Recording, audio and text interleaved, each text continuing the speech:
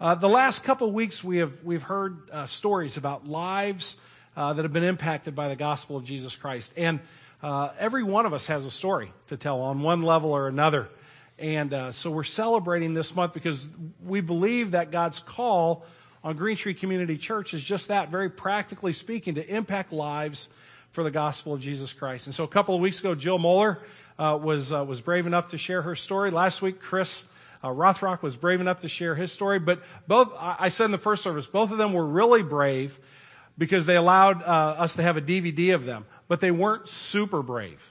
Super brave means you actually come and you talk live to the congregation. And Maureen Rogers is super brave because she is going to share with you live this morning some of her story and some of what God is doing in her life. So, Maureen, thank you for being brave. And as I told you in the first service, this is really a nice group of people. They'll treat you very well. But seriously, thanks for coming and sharing with us. Good morning, and thank you for allowing me to share my story on my journey with God. At age 25 years old, a couple years after being married to my neighborhood sweetheart, I became pregnant. After 9 months of a very easy and perfect pregnancy, I went into labor, and during delivery is where my life began to shatter. I had a bacterial infection that the doctors were not aware of. So during labor, there were many problems. And when my son Kyle was born, he was completely infected with it. And as they went to weigh him, he started gasping for air, so they rushed him off. About 2 hours later, the doctor returned to us to let us know the numerous medical issues that my son had, and literally stated, if he makes it through the next 2 to 3 hours, we'll be doing good. He said he's the sickest baby we've seen here in about a year and a half. Because of the infection, I could not see him for a period of 24 hours after delivery. And during that time, they put him on a jet ventilator which pumped 400 breaths per minute into his lungs and indicated if that did not work, then the only hope left was to be put on equipment called ECMO. ECMO is life support with a minimal survival rate, as there's a large tube that goes in the main artery, takes blood out of the body, pumps oxygen in it, and puts it back into the body. After about 5 days, Kyle's lungs began to collapse, and they called in a priest to baptize him, as they did not think he was going to survive. We then were told that he was going to be transferred to Cardinal Glennon and be put on ECMO, which we knew was his last hope. Needless to say, this being my firstborn, I was beyond devastated, and this is where my journey began. While at both St. John's Hospital and Cardinal Glennon, I visited the chapel every day to pray to God, which at that time I really did not know how to do, to please save my baby and help me maintain my sanity because I so often felt as if I was losing it. Believe it or not, after only 30 days in the hospital, my determined baby boy came home.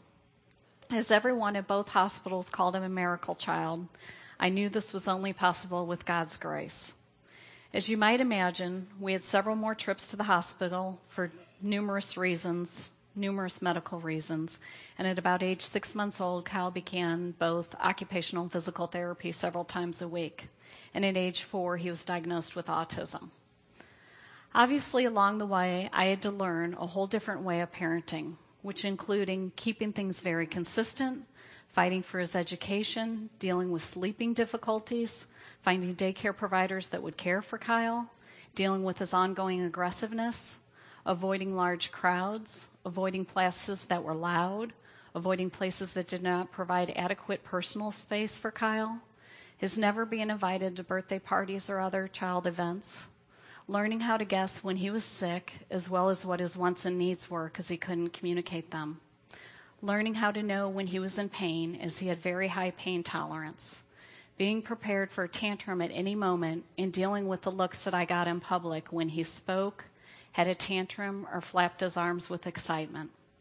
I also had to deal with teaching him everything that comes so naturally to most kids. All this caused me to truly struggle with God. With being the perfectionist I was, this was certainly not in my plans. I so often asked God what I had done to deserve this. I also continually asked him why I could not do all the other things my friends were doing with their children. I felt such guilt as if I had done something wrong somewhere along the line and God was punishing me. I felt ashamed when people looked at us while in public, which made me reluctant to take Kyle anywhere. I did ask God many times, why me, and was flat out angry with him because of my struggles. It was only after my marriage dissolved and I got to the point of feeling hopeless that I turned to God. When Kyle was about 10 years old, God helped my perception begin to change. Over time, I truly realized God gave me this child as a precious gift, and his desire for me was not only to love him unconditionally, but also to accept him unconditionally. While it most definitely took time for me to get there, I do truly thank God every night for my wonderful young man. As my faith grew, I became more intimate with God. I also desired to participate in a church where my son and I felt accepted. And after trying several churches, nearly given up, I found Green Tree Community Church. And I would like to share just a few of the miraculous, touching moments while attending Green Tree Church. In my very first visit, I ran into a previous business acquaintance who now I have been working for the past 2 years, doing what I so desire, working to make the world a better place for senior adults. I was so anxious about bringing Kyle to church for the first time, as he is very perceptive, and much to my surprise, it was apparent that he was completely comfortable at Green Tree Church. And now remind you, I would have never imagined him being able to sit through a 45 to 1 hour service. Not only is Kyle comfortable here, but several members have literally stopped me to share with me how wonderful it is that he attends and how much they enjoy seeing him here. It is very apparent to me as his mother that Kyle has a true connection with God, even though he cannot articulate it. It is truly amazing how God works through each one of us. We just have to remember to take the time and pay attention to hear him. Thank you for your time and allowing me to share my journey.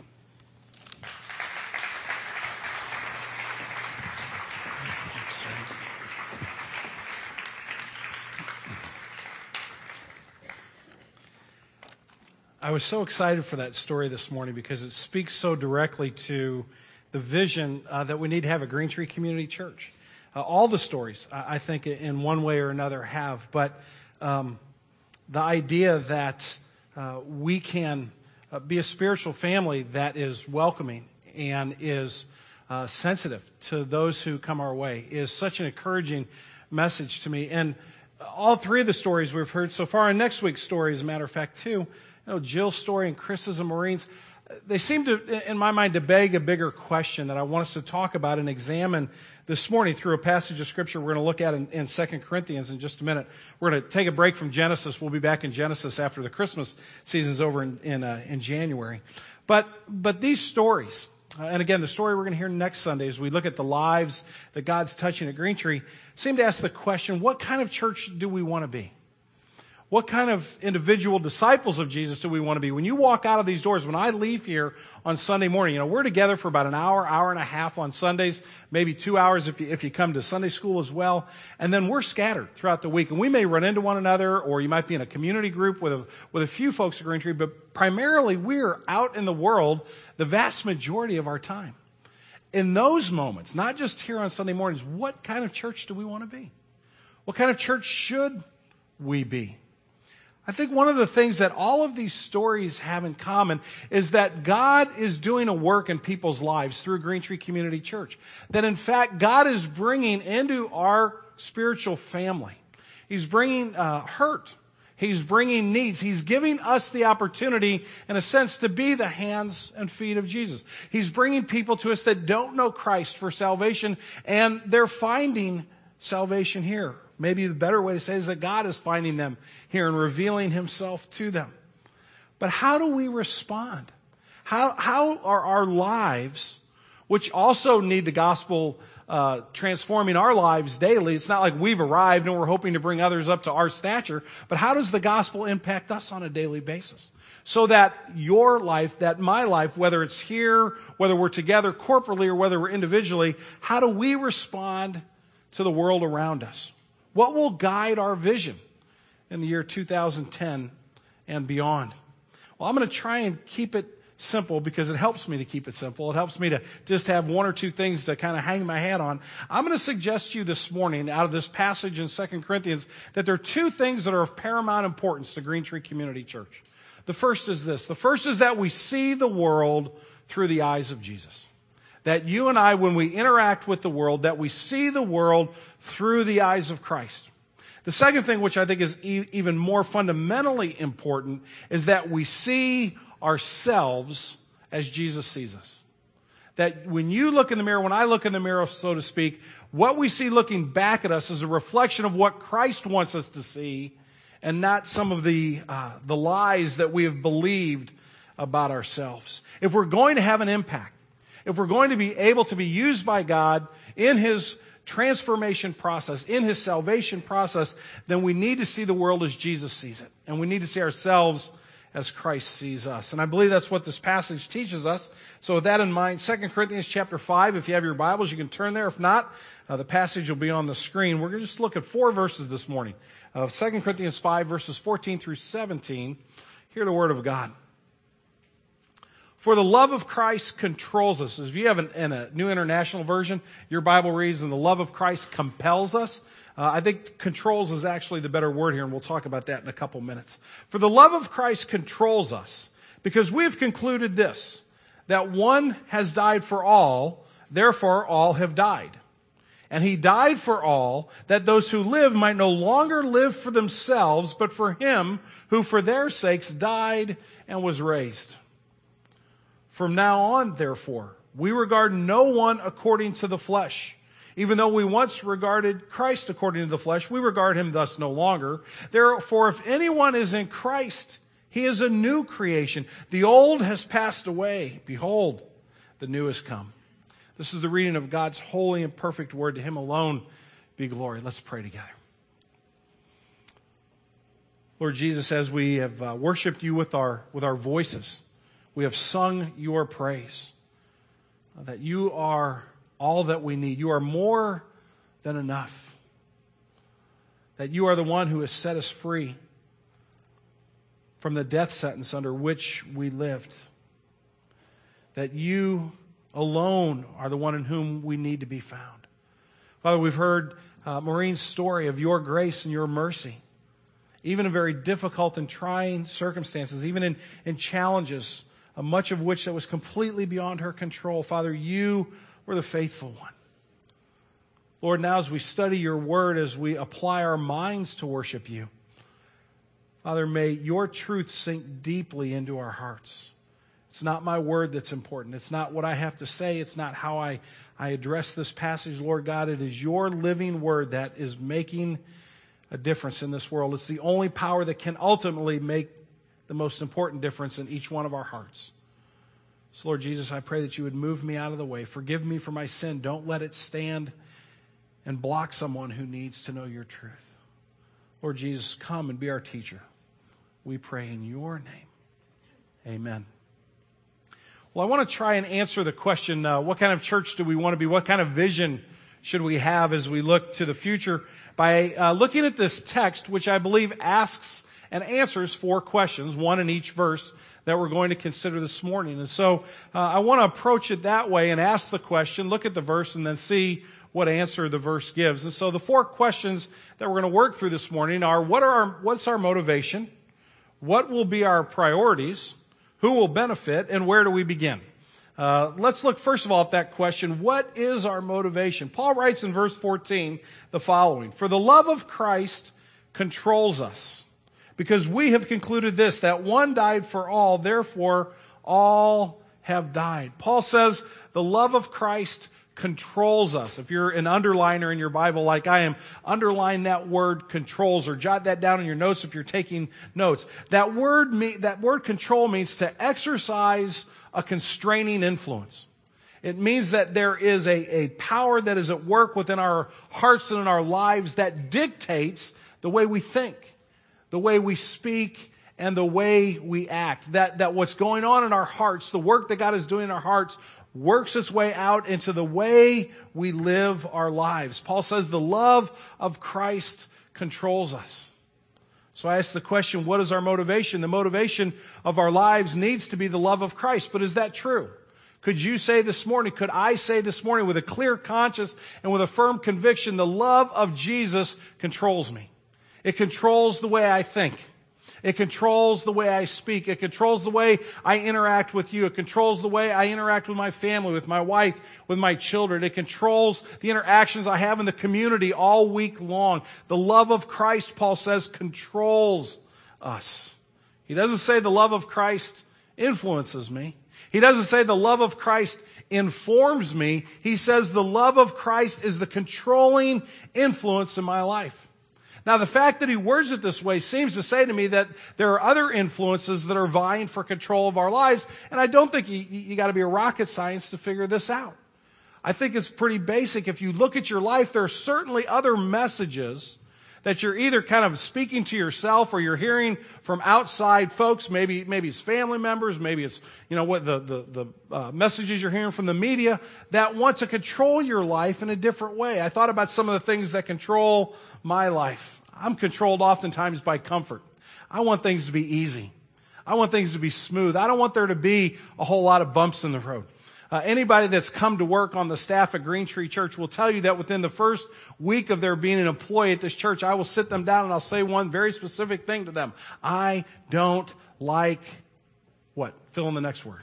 Surprises. That's exactly right, Paul. I don't like surprises. Why? Because surprises tend to upset the apple cart. They tend to end up making more time and more energy and more work. I want everything to be smooth. You ever find that the desire for comfort controls your life? The love of Christ is comforting on the one hand, but it's also discomforting in that it's going to put you in places and have you rubbing elbows with folks that are in some ways really going to scare you to death. It's going to be outside of your control. Does the love of Christ control me enough to move me into those places? My career, my income level, I want those things to be good so that I can have the things in life that I like. Sometimes, if I'm really honest with you, I'll tell you that anger controls my life. That sometimes there's an angst in my heart that comes out in the way I speak to family members, the way I speak and interact with my staff. And at that moment, the love of Christ is the furthest thing from my mind. What controls us? Is it true that the love of Christ controls his church? Controls you as an individual, controls me as an individual, controls us corporately as a congregation? Is that accurate? I got an email back in, when did I get this email? In October. It's from somebody in our church, and they relate this story to me. I'm not going to tell you the person's name. I was standing in the paint department at Lowe's about a month ago when a voice behind me said, "I'm sorry, but I just need to ask, what is Serve Our City?" It took us a few seconds for me to realize what the person had said, and a little longer before I realized that he might be talking to me. I looked down, and sure enough, I was wearing my 2028 shirt. 2028 Serve Our City, if you haven't been at Green Tree very long, is a day in June where we gather together on a Saturday, and we spend the entire day spreading out all over Kirkwood, all over St. Louis, doing a variety of different service projects. And we have T-shirts that say Serve Our City on them. So that was the T-shirt this person was wearing. So I turned around and said, well, our church has a day when we all get together to do various service projects throughout the city. My daughter and I painted bleachers at the local high school, and my son and husband helped repair bikes. But there are a lot of different projects going on. He said, wow, that's the coolest thing I've ever heard. Where's your church? In Kirkwood, I said. I've never heard of a church doing anything like that. That's really neat, he said. Thanks, I said. As he walked away, I thought, wow, it is so cool that I got to share that with him. Then I thought, wow, people are reading my shirt. I better be careful how I act. Now, I love that story for a couple of reasons. One is I love the fact that in paint stores, God shows up and gives you a chance to talk to somebody. But what I appreciate more about this email is what's so absolutely and unequivocally disturbing about this email. That this person would be thinking about the Church of Jesus Christ, hear a story about people just doing, friends, this is a pretty simple deal we do one day a year. I mean, this is nothing phenomenal, okay? I mean, it's great that we do it, but this is not anything over the top. And that this person's reaction is, I've never heard of a church doing anything like that. we call ourselves disciples of Jesus? The love of Christ controls us. Friends, if the love of Jesus controlled the church in the manner in which Paul is speaking, that guy would have said, I could tell you a dozen churches I know that do that. It's not that we're great people because we do 2028, but the more fundamental question is, how is the church so invisible to the world when it comes to the question of the love of Christ? Because we know where Jesus is. We know where Christ goes, to the hurting and to the broken. He meets us in our brokenness, doesn't he? He meets us with his grace at our point of need. Paul says, then that ought to control us. That ought to be the directing influence in our lives. What is our motivation? Is the love of Christ the constraining influence at Green Tree Community Church? Second question is this: what will be our priorities? As we look to the future, if our motivation is the love of Christ, how does that help formulate our priorities? Well, look at verse 15. Paul goes on to say, talking about Jesus, and he died for all. He's talking about his death on the cross that pays for our sins, that those who live, and now he's not talking about people that are alive, he's talking about people that are disciples of Jesus, people that have new life in Christ, okay?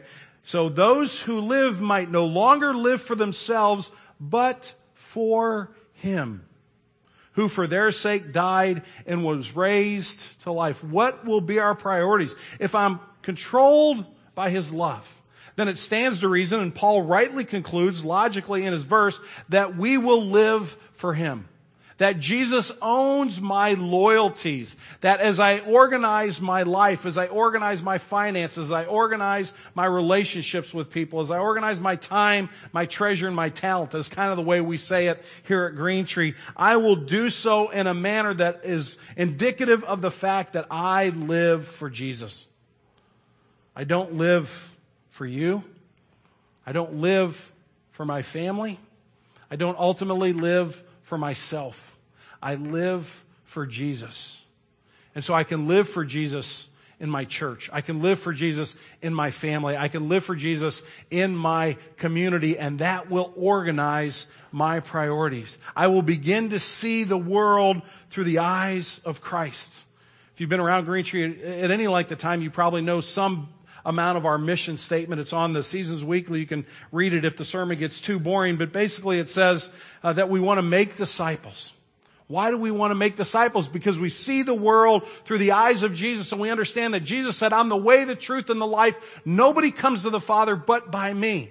That Jesus said, anybody who comes to me, I'll never turn them away. I'll always welcome them. I'm the good shepherd. We want to make disciples because we see the world as needing Christ as Savior. We go on to say that we want to plant churches. Why do we want to do that? Because our influence only goes so far. We can only stretch ourselves into so many different places, but how many neighborhoods and communities in St. Louis still need to hear the gospel of Jesus Christ? And if we can start a new congregation, whether it's in the city or in the suburbs, if we can bring to bear a group of people who will love Christ, who will live for him in that community, then that community can be a different place. And the third wheel on the spoke, or the third spoke on the wheel, is that we want to renew communities. We want Kirkwood, Glendale, De Pere, the surrounding area. We want it to be a better place because Christians live here. Is that true today? Would my neighbor say, our street's a better street because the Rickses live on our street? Simply because they love Jesus and they live for him? I believe we need to be purposeful about this. We need to be purposeful about our priorities. I want to suggest to you today that if you get some time today or maybe this week, during a week of prayer and fasting, you're skipping a meal, you're praying for Green Tree, maybe do this as an exercise this week. Living for Christ means blank. Write that down on a piece of paper. Living for Christ means what? What does it mean to you?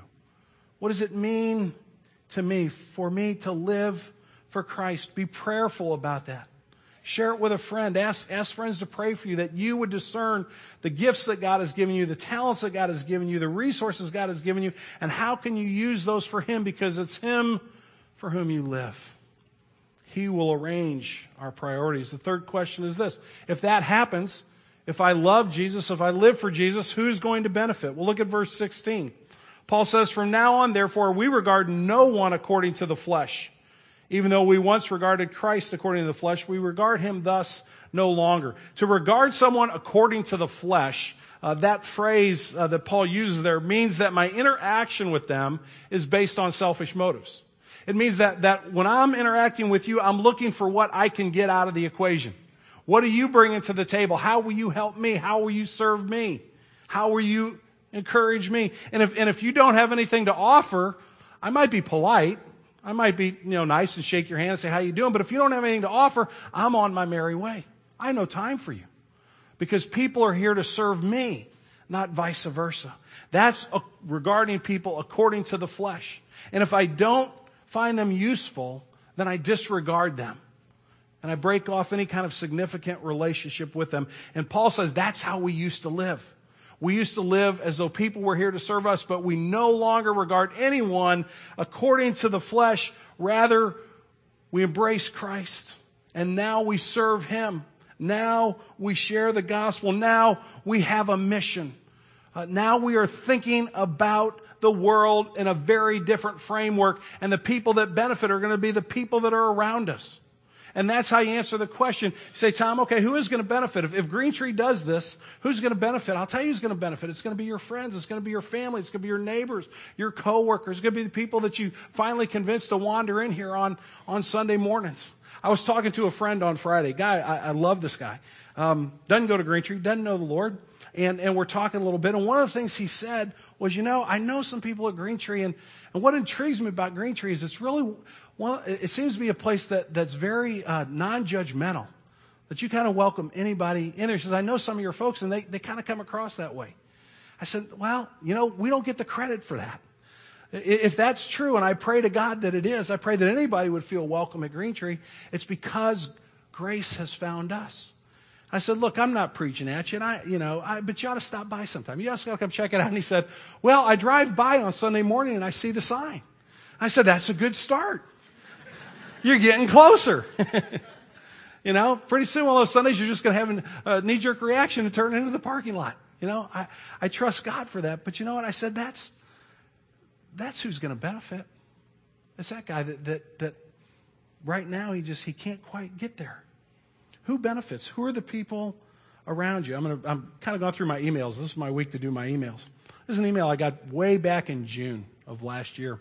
A person is talking about coming into worship, and they said, hi, Tom, I wanted to share with you my worship experience this morning. My son and I were walking at about 10:40, sat behind a mom and a young teenage son. As the music started and everyone stood to sing, the young man remained seated, playing Pac-Man with earphones stuck in his ears. I wanted to thump him and tell him to stand up. I wanted to tell his mom that he was old enough at least to stand up. Whether he wanted to participate or not, yes, all of this judgment going on during worship.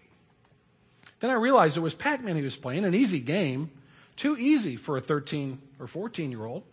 I took a closer look. He had special needs, maybe CP, maybe autism. It was difficult to determine. My perspective immediately changed. Must have been a long morning for them already, just to get there. The mom was enjoying the singing and her son was enjoying his Pac-Man. Then the sermon started, the one about who is the greatest, the one about the little children. I watched with tears as this mom took care of her son during the sermon. With gentle touches, soft words, back rubs. He responded with smiles. She was taking care of one of the least of these in such a beautiful way. The boy didn't hear about Christ because of the earphones in his ears. He saw Christ in his mom sitting next to me. I hope to sit by them again some Sunday. I learned so much. That friend was sitting behind the woman who just shared her story with you a few moments ago. She was sitting behind Maureen and Kyle. Who is it going to benefit? You don't know. Might be somebody that just observes you from a distance, notices something about you that's different. Might be that you actually benefit another disciple of Jesus. This friend said, this was a great learning experience for me. I was wrestling with being judgmental. And here God is speaking to me, not so much in the sermon, but in the sermon right in front of my eyes. Friends, trust me when I say, because it's in scriptures now, because I say it.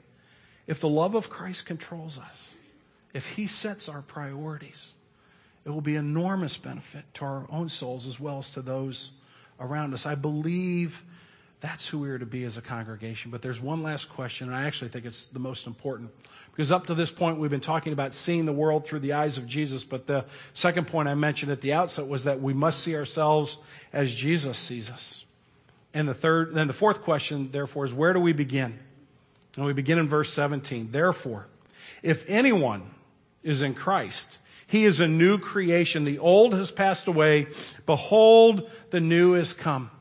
You see, it doesn't start with getting an outward focus on other people. It doesn't start on making sure that my motives are in the right place. It starts with me understanding my identity in Christ. It starts with me understanding that when that verse says anyone, it includes Tom Ricks. Because Tom Ricks is in Christ. If Tom Ricks is in Christ, he is a new creation. I've said this to you on numerous times, and I'll say it to you a lot more times if God permits me to keep pastoring. I talk to people a lot and ask the question, what would God say if he came in here and talked about you right now? What's God's impression of you? And I've said this to you before. Most of the time when people ask that question, it's a negative answer. Oh, he'd be disappointed. He'd be frustrated. He'd say, I saved him, but you know what, boy, he's not done much since then, Did you hear Maureen's words this morning? I so often ask God what I had done to deserve this. I felt such guilt, as if I had done something wrong somewhere along the line, and God was punishing me. Friends, I think for the majority of the people in this room, and a lot of us who have been disciples for a long, long time, that's the voice that we hear most often. It's the voice of condemnation. And yet we just sang in the hymn, no condemnation now I dread. Jesus and all in him is mine. Right? But do we believe that? Do we embrace that truth that we are a new creation? Lots of us live in this place of self-condemnation. Many of us have these doubts and these lies rolling through our mind. I don't think Jill and Chris and Maureen and their stories are in any way odd or the exception to the rule. I think they're the rule. I went back on Saturday and looked at my schedule for last week. I had 5 different conversations with 5 different guys, all of whom are guys in our church. And every one of those conversations boiled down to us in some topic we were talking about it, but it came down to trying to see ourselves as the beloved of God. That's really what it boiled down to. We're trying to get our minds around the fact that God loves us unconditionally, that he delights in us, and that we are a new creation in Christ. And friends, that's where it has to start. It doesn't begin with programs. It doesn't begin next Sunday when I figure out how much money I'm going to share with Green Tree and bring it forward and make my commitment. That's great, and we all need to do that. But it doesn't begin there. It doesn't begin with saying, okay, I'm going to go out and find somebody to share the gospel with this week. It doesn't begin there. It begins in your heart, believing that you belong to God through what Christ has done, and that you are precious to him, not because of what you do, not because of who you are, not because of what church you go to, but because Christ has loved you from the foundation of the world. Unless I see myself as a new creation, precious to God, I will have no vision for others. But when I see myself as a new creation, beloved by God, my vision, and I believe the vision of Green Tree Community Church, becomes clear and sharp and keen. Because we rejoice in the gospel. We laugh out loud at the fact that God would save people like us. And we can't wait to see how he's going to use that in the lives of others. That's a vision. That's our vision for each one of us as individuals. I believe it's our vision for Green Tree, to be identified in Christ, fixed and sure in our hearts, controlled by his love, living for him, and sharing his grace with others. Let's pray together.